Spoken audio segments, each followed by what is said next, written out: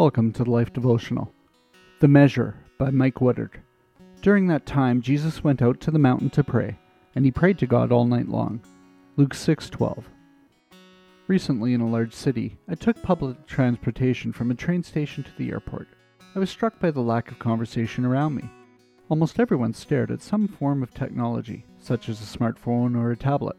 Clearly, anyone could tell that the love and dependence on technology had invaded the lives of these travelers. They were so reliant upon their devices for communication, entertainment, and knowledge. I wonder what a random observer would determine about a room full of Christ followers. How could a stranger sitting in the pews measure our reliance on God? Would it be the style of worship, the quality of the sermon, or the architecture of the building? Would it be the kindness or patience that we exhibited toward him or her, or our knowledge of the Bible? Or getting even more personal, what would a bystander discover in my life, in your life? I have become convinced the primary measure of my dependence on God is prayer.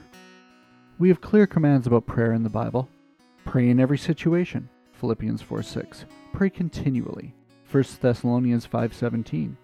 Jesus modeled God-dependent prayer in such an amazing way that it motivated his followers to ask, "Teach us to pray."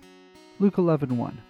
Prayer is the evidence of a humble heart that seeks the wisdom, knowledge, strength, and companionship of the Father. Do you want a measure of your dependence on God? Answer the question, how often do I pray? Prayer for today. Father, I confess my heart moves so naturally towards self-sufficiency and independence. I do need your touch and wisdom in every area of my life, and in interacting with the lives of those around me. I acknowledge it is foolishness to march through my days in pride and self-reliance.